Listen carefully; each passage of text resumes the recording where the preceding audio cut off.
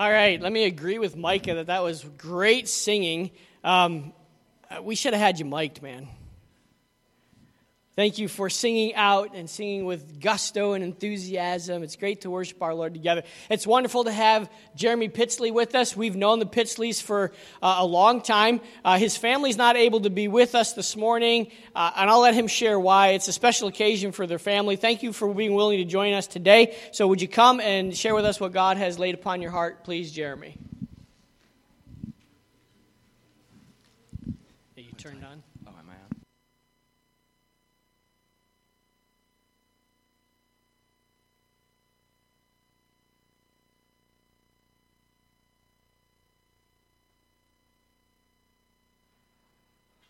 All right.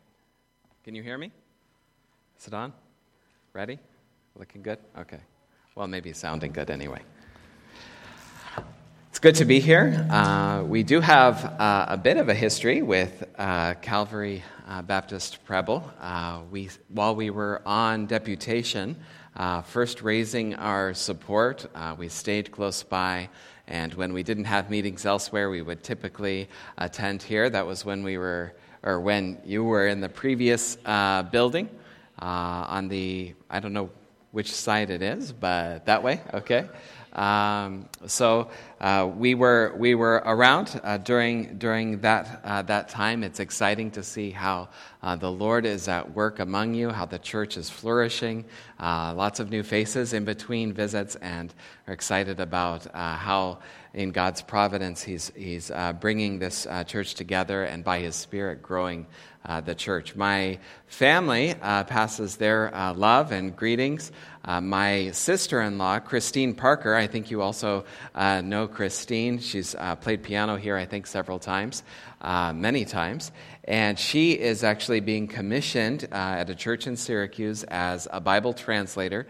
So she has a new home church that's sending her out, and the service formalizing that is today. It's kind of a big opportunity, and we wanted as many of the family members as possible to be able to enjoy that together with her. So they pass their love and greetings on. Do pray for Christine Parker. Her field of service is Myanmar. And if you are aware in world news that Myanmar is experiencing some extreme unrest due to a military coup, and she's actually here. She would be here this year for a furlough, but she is here early because of the unrest. She wouldn't be here except for COVID, and now the unrest that's going on there. Turn with me, if you would, to Psalm 86.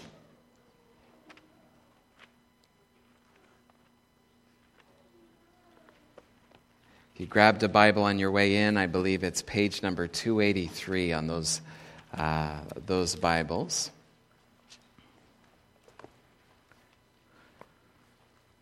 Psalm 86.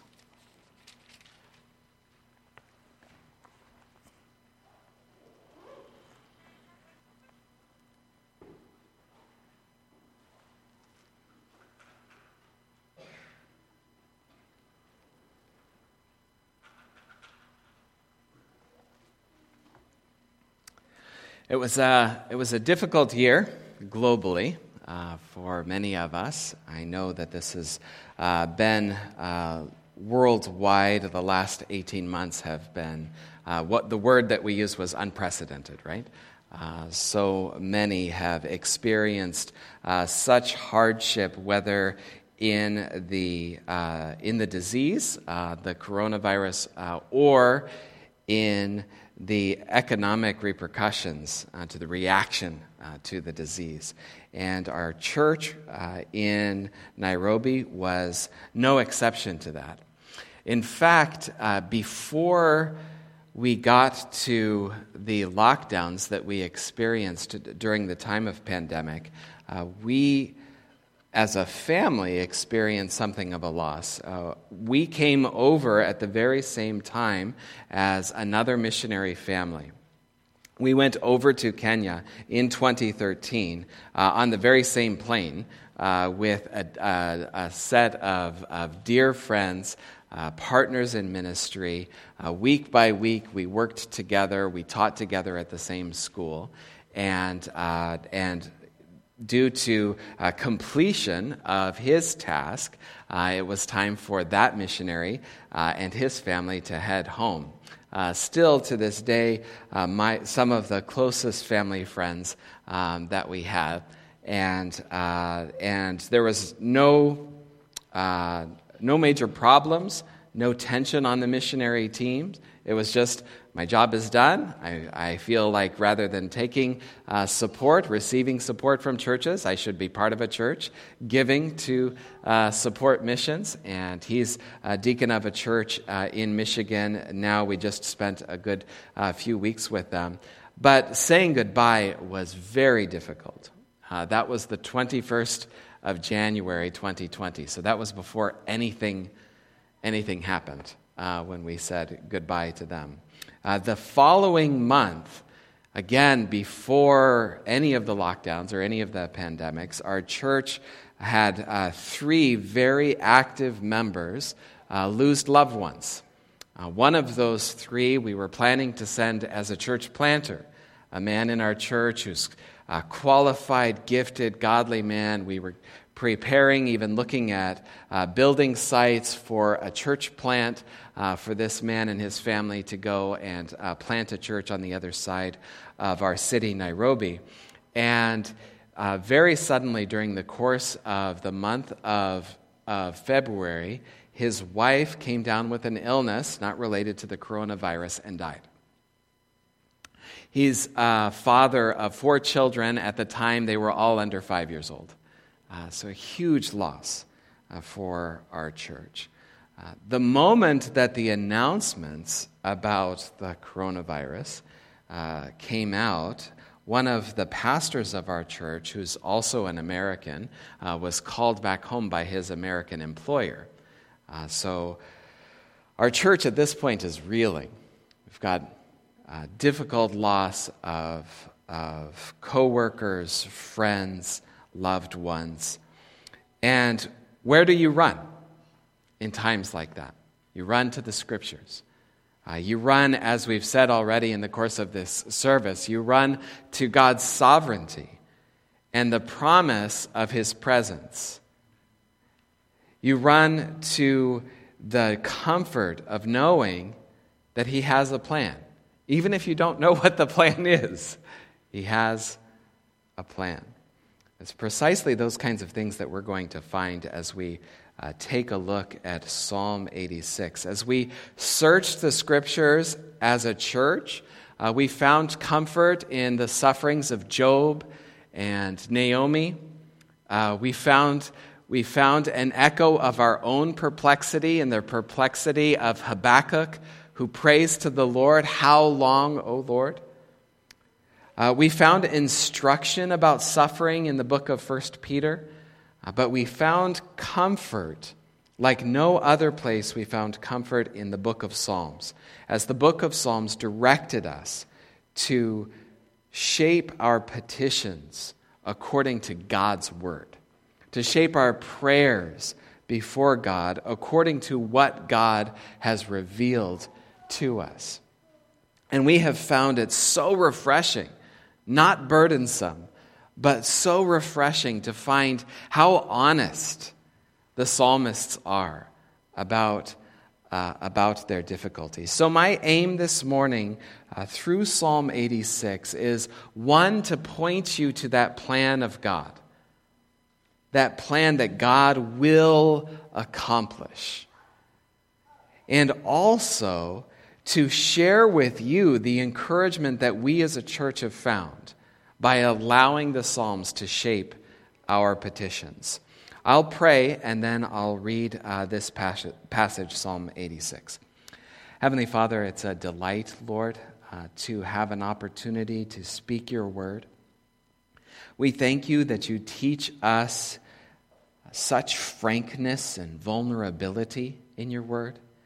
We thank you that you help us to ground our requests in who you are and what you are planning to do.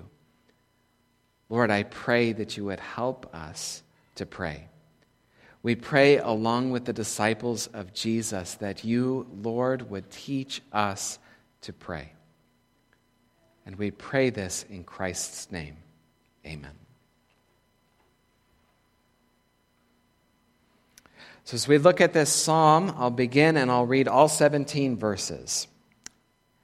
I'm reading from the New King James Version this morning. Bow down your ear, O Lord. Hear me, for I am poor and needy. Preserve my life, for I am holy. You are my God. Save your servant who trusts in you. Be merciful to me, O Lord, for I cry to you all day long. Rejoice the soul of your servant, for to you, O Lord, I lift up my soul.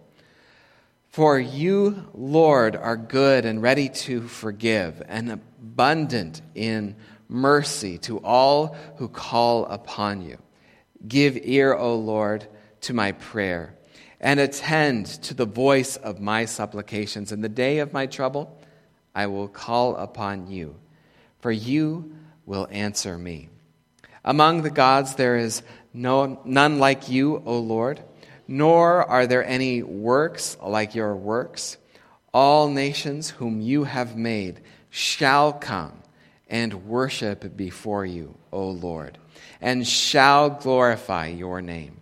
For you are great and do wondrous things. You alone are God. Teach me your way, O Lord.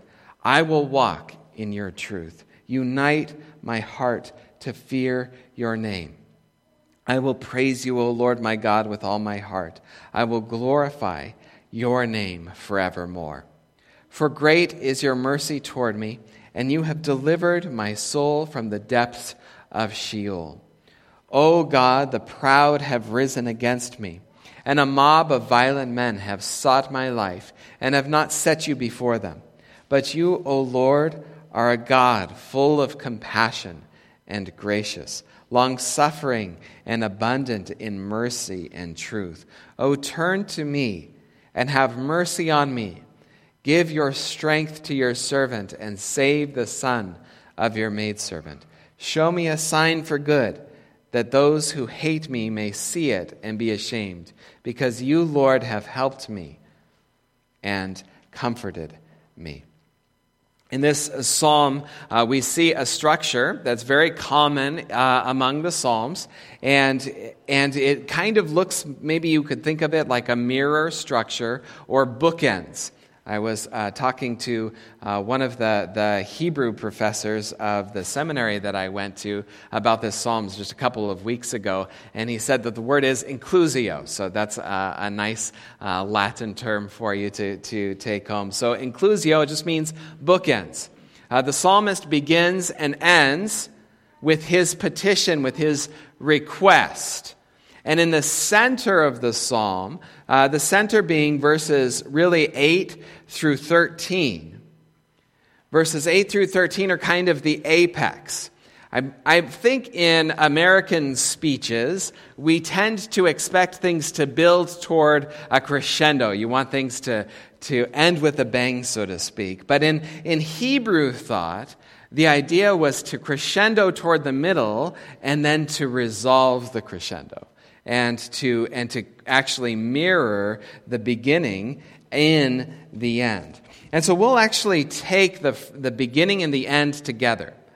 We won't have time to go each verse by each verse this morning. We'll use the reflection and the mirroring of this passage and take those two sides together and then look toward the middle. Let me give you a little bit of a roadmap of where we're headed.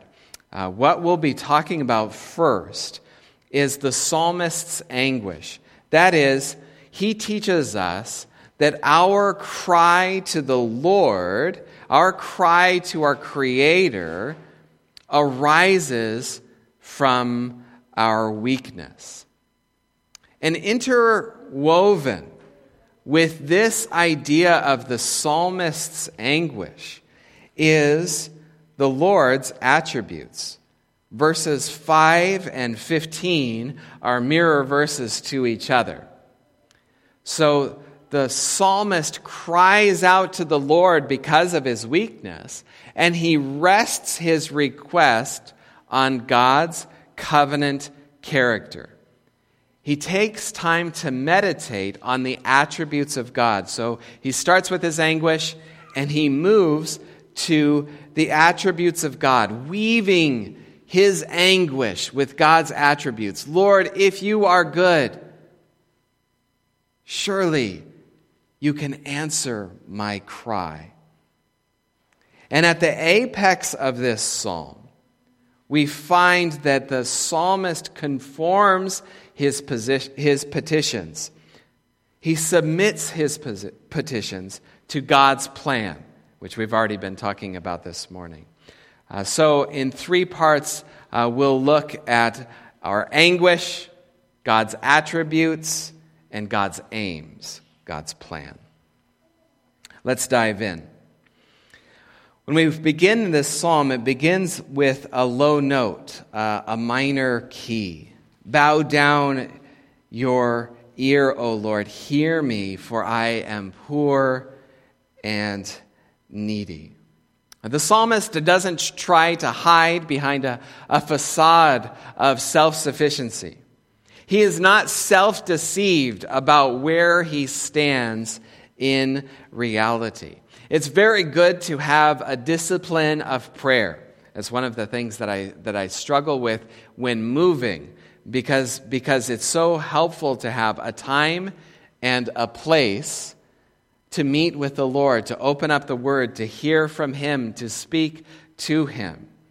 And then you add in jet lag, and you're in a new environment, and you find that the discipline tends to go right along with the environment. And that's a struggle for me, and that discipline is something that each one of us should push toward. Yet, discipline is not what this psalmist is thinking about. It's in his mind, it's utter dependence. He is crying out to the Lord because he's desperate. And don't you feel like that's the way it is in our lives as well? That when we cry out to the Lord as second nature, it's because we're in the midst of desperate circumstances. That's when our prayers just flow. It's when we know that we can do nothing to get ourselves out of this situation. When we know that if the Lord doesn't grant that the brakes work properly in that moment before we hit the back of a car, if the Lord doesn't grant, then we're stuck. In that moment when our kids are late getting back home and we hear an ominous knock at the door, at that point, there's nothing we can do. And our cry to the Lord, Lord, I don't know what's going on the other side of this door. I'm going to open this door and I'm hoping on you. At the hospital bed, we're doing everything we can, but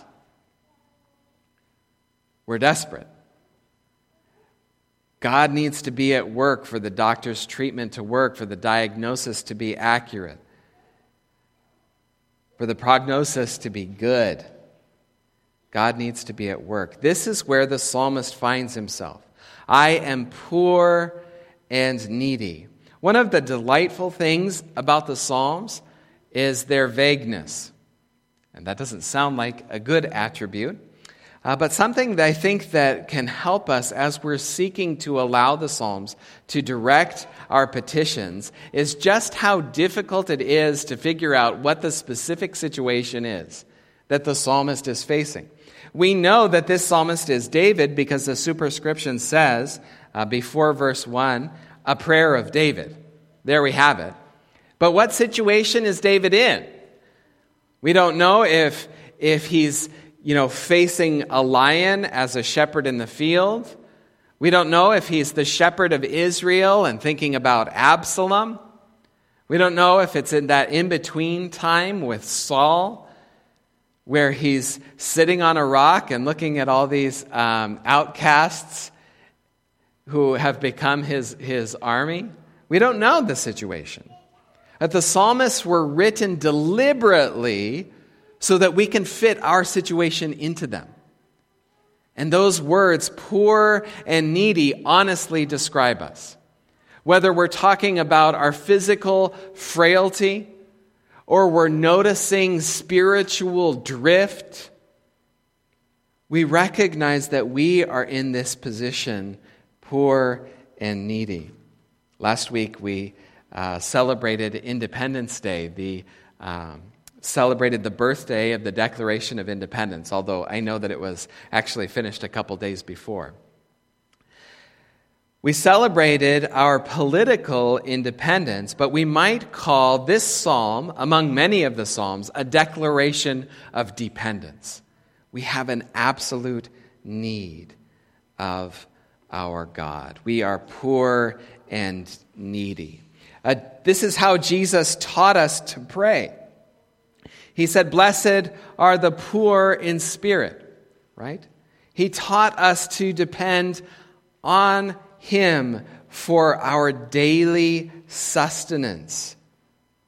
This is like a child depends on his parents for daily sustenance. He taught us to pray daily for the forgiveness of sins, that we would not be led into temptation. He taught us that it is not the healthy who need a doctor.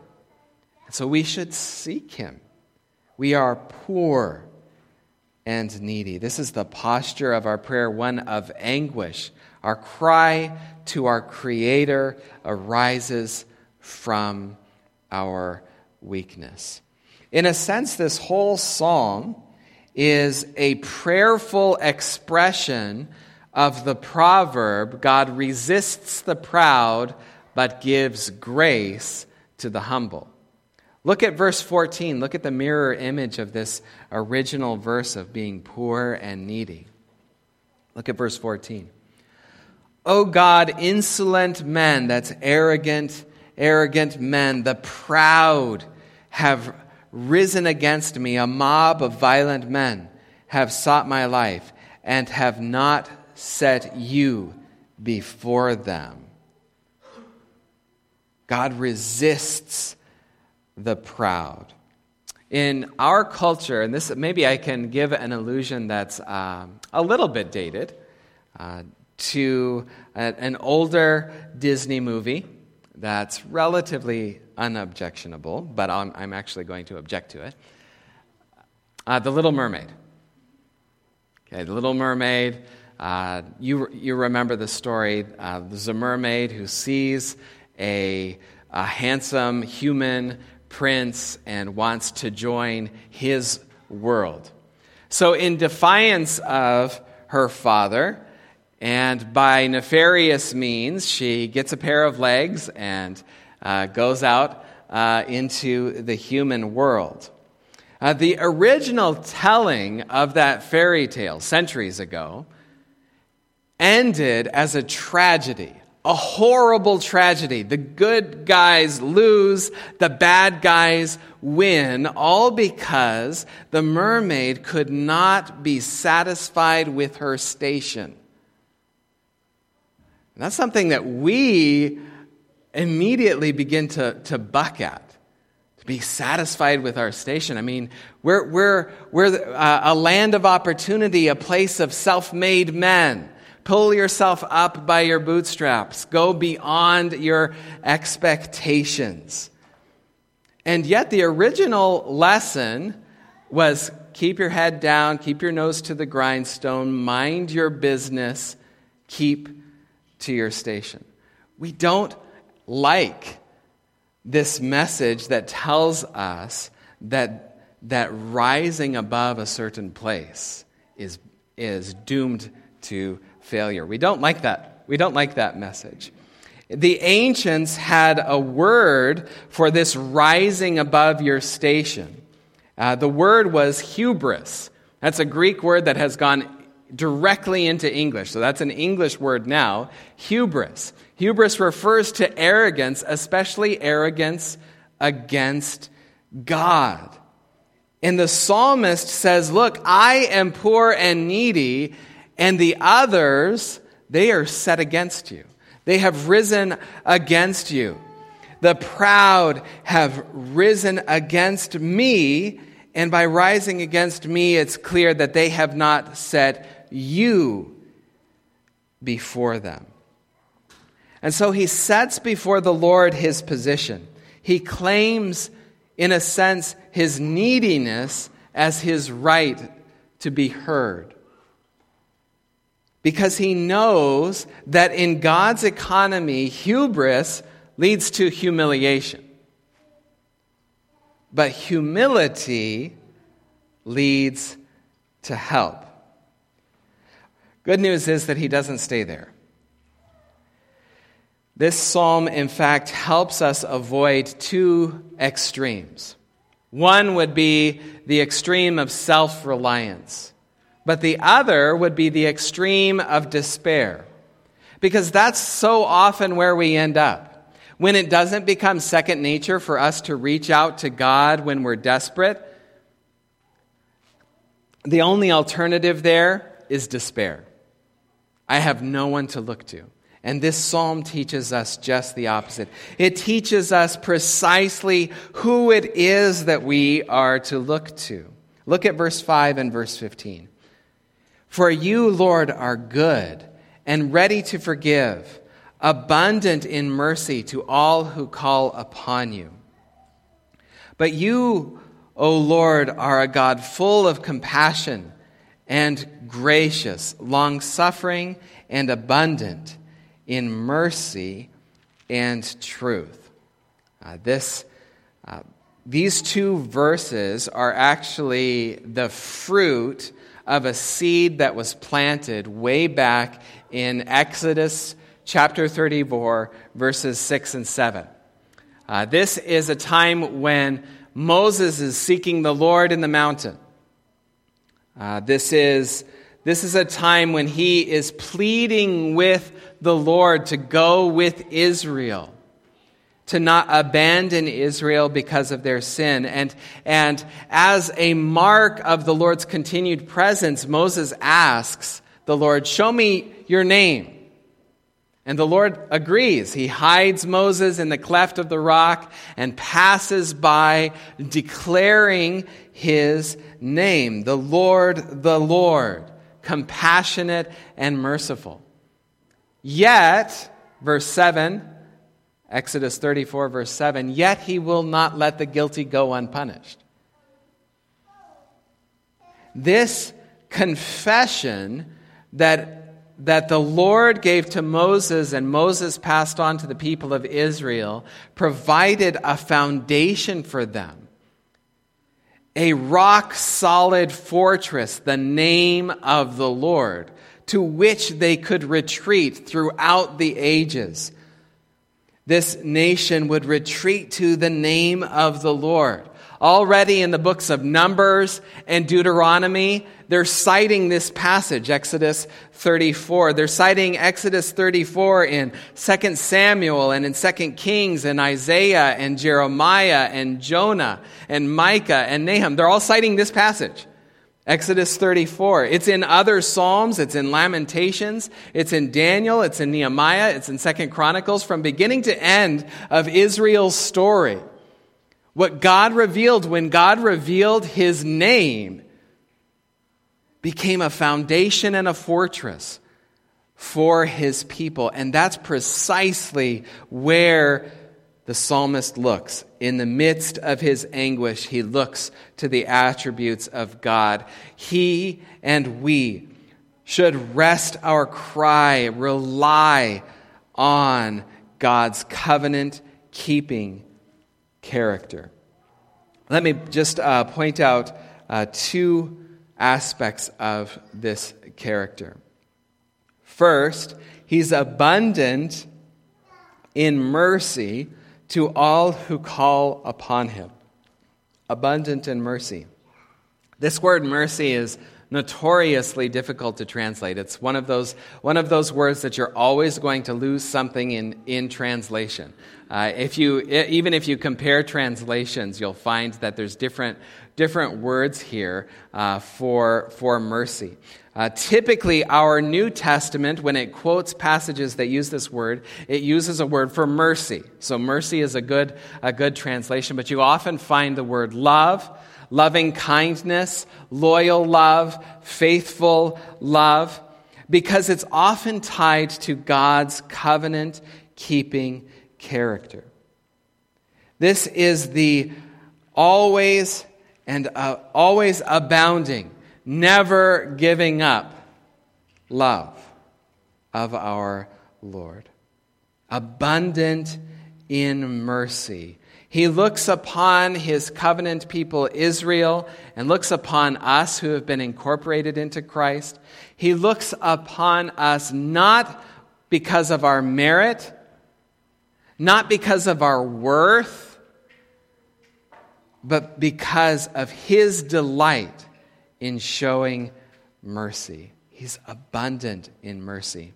He is good and ready to forgive. Those two together remind us that God's justice goes beyond a mere strict adherence to the law. Somebody might be law-abiding and still not be a good person, right? Or a kid could be rule-keeping, but not a kind and ready to forgive child. God is good and ready to forgive. But that comes with a tension, doesn't it? It comes with a tension in our hearts. Not a tension in God's nature, but a tension that was present in our hearts as sinners, because the very next verse in Exodus 34 says, "Yet he will not let the guilty go unpunished." So how can God be a God who's ready to forgive and a God who does not let the guilty go unpunished? You know the answer. The answer was waiting. David had to wait 1,000 years to see it. It was waiting in the Lord Jesus Christ. The Lord Jesus Christ kept God's ways perfectly and died in the place of sinners. Romans 3 explains it very quickly, or very succinctly, so that God could be just and the justifier of the ungodly. That's the good news.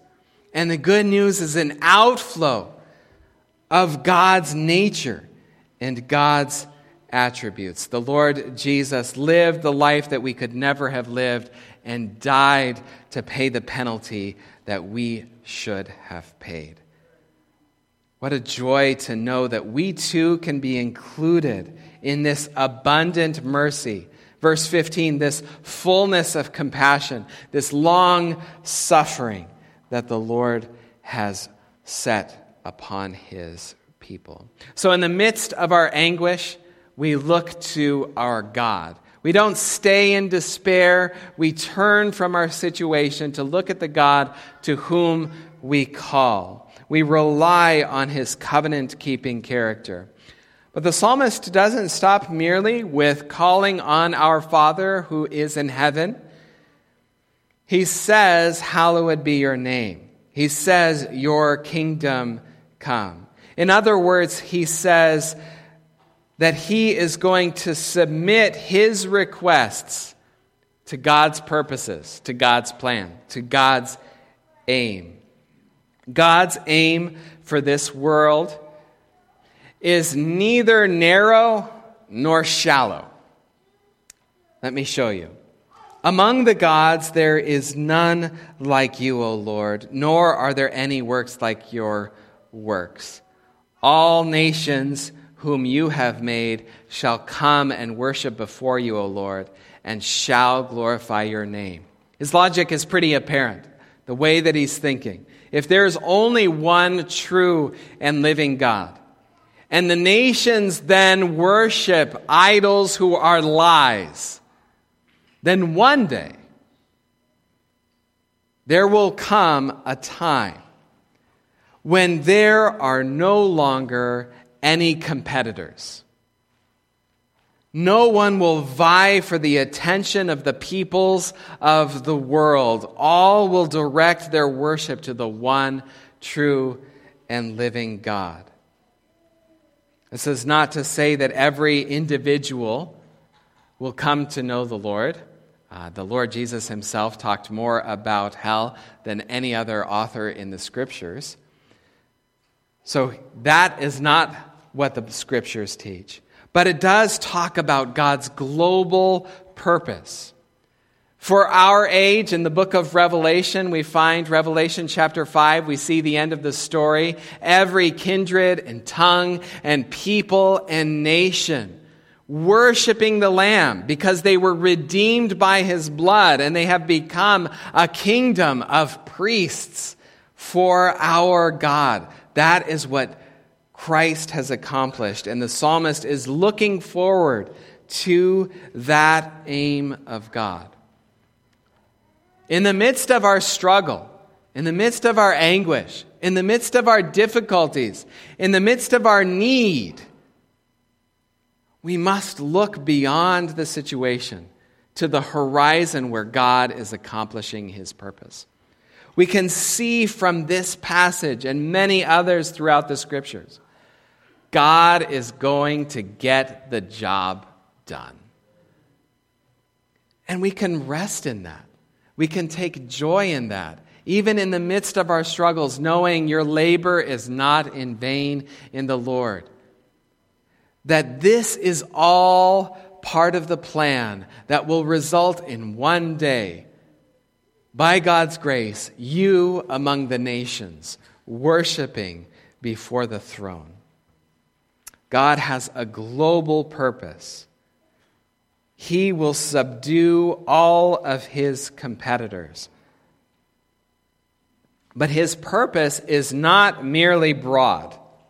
It's also very deep. Look with me at verse 11. Teach me your way, O Lord. I will walk in your truth. Unite my heart to fear your name. I will praise you, O Lord, my God, with all my heart. I will glorify your name forevermore. It is God's intent from which he will not stray to create a world in which there is uncontested, gracious authority exercised from his throne. It is God's intention as well to create within our hearts undistracted, grateful worship. God's purposes are both global and personal. And the psalmist, in the midst of his difficulty, cries out to God and says, teach me your way, O Lord. Unite my heart to fear your name. I have all of these desires regarding my situation. So many things that need to change. But what I want you to do, Lord, most of all, is to unite my distracted heart to fear your name, to see you as the biggest thing on my horizon. We want you, Lord, to encompass my vision. We want you, Lord, to unite my heart, which is so distracted by all of these circumstances. Isn't it interesting, in the midst of his struggle, that he asks God to do a work in him, to complete his work in him, to create a worshipful heart within him. In the midst of his struggle, he submits his purposes to God's purposes. This is what the Lord Jesus taught us to pray, right? Your will be done on earth as it is in heaven. But he didn't just teach us to pray that, right? We heard earlier this service, Pastor pointed out how Jesus in that moment said, not my will, but yours be done. And Jesus Christ, working within us by his Spirit, is conforming us to that very image, so that we also will say, this is hard, Lord. Help. But most of all, change me. Not my will, but your will be done. This psalm directs us to a rock-solid foundation in the midst of the sinking sands of this world. Let us call upon our Creator and rest our confidence in Him. Let's pray. Heavenly Father, thank you for this direction to our prayers. Lord, thank you that you didn't leave us in the dark even when it comes to how we ought to pray. Help us to remember our true status before you, that we're poor and needy, but also remember that you are abundant in mercy and truth. We pray this in Christ's name. Amen.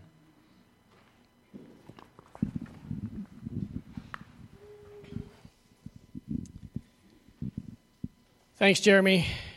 Isn't it easy to become distracted in our hearts during difficult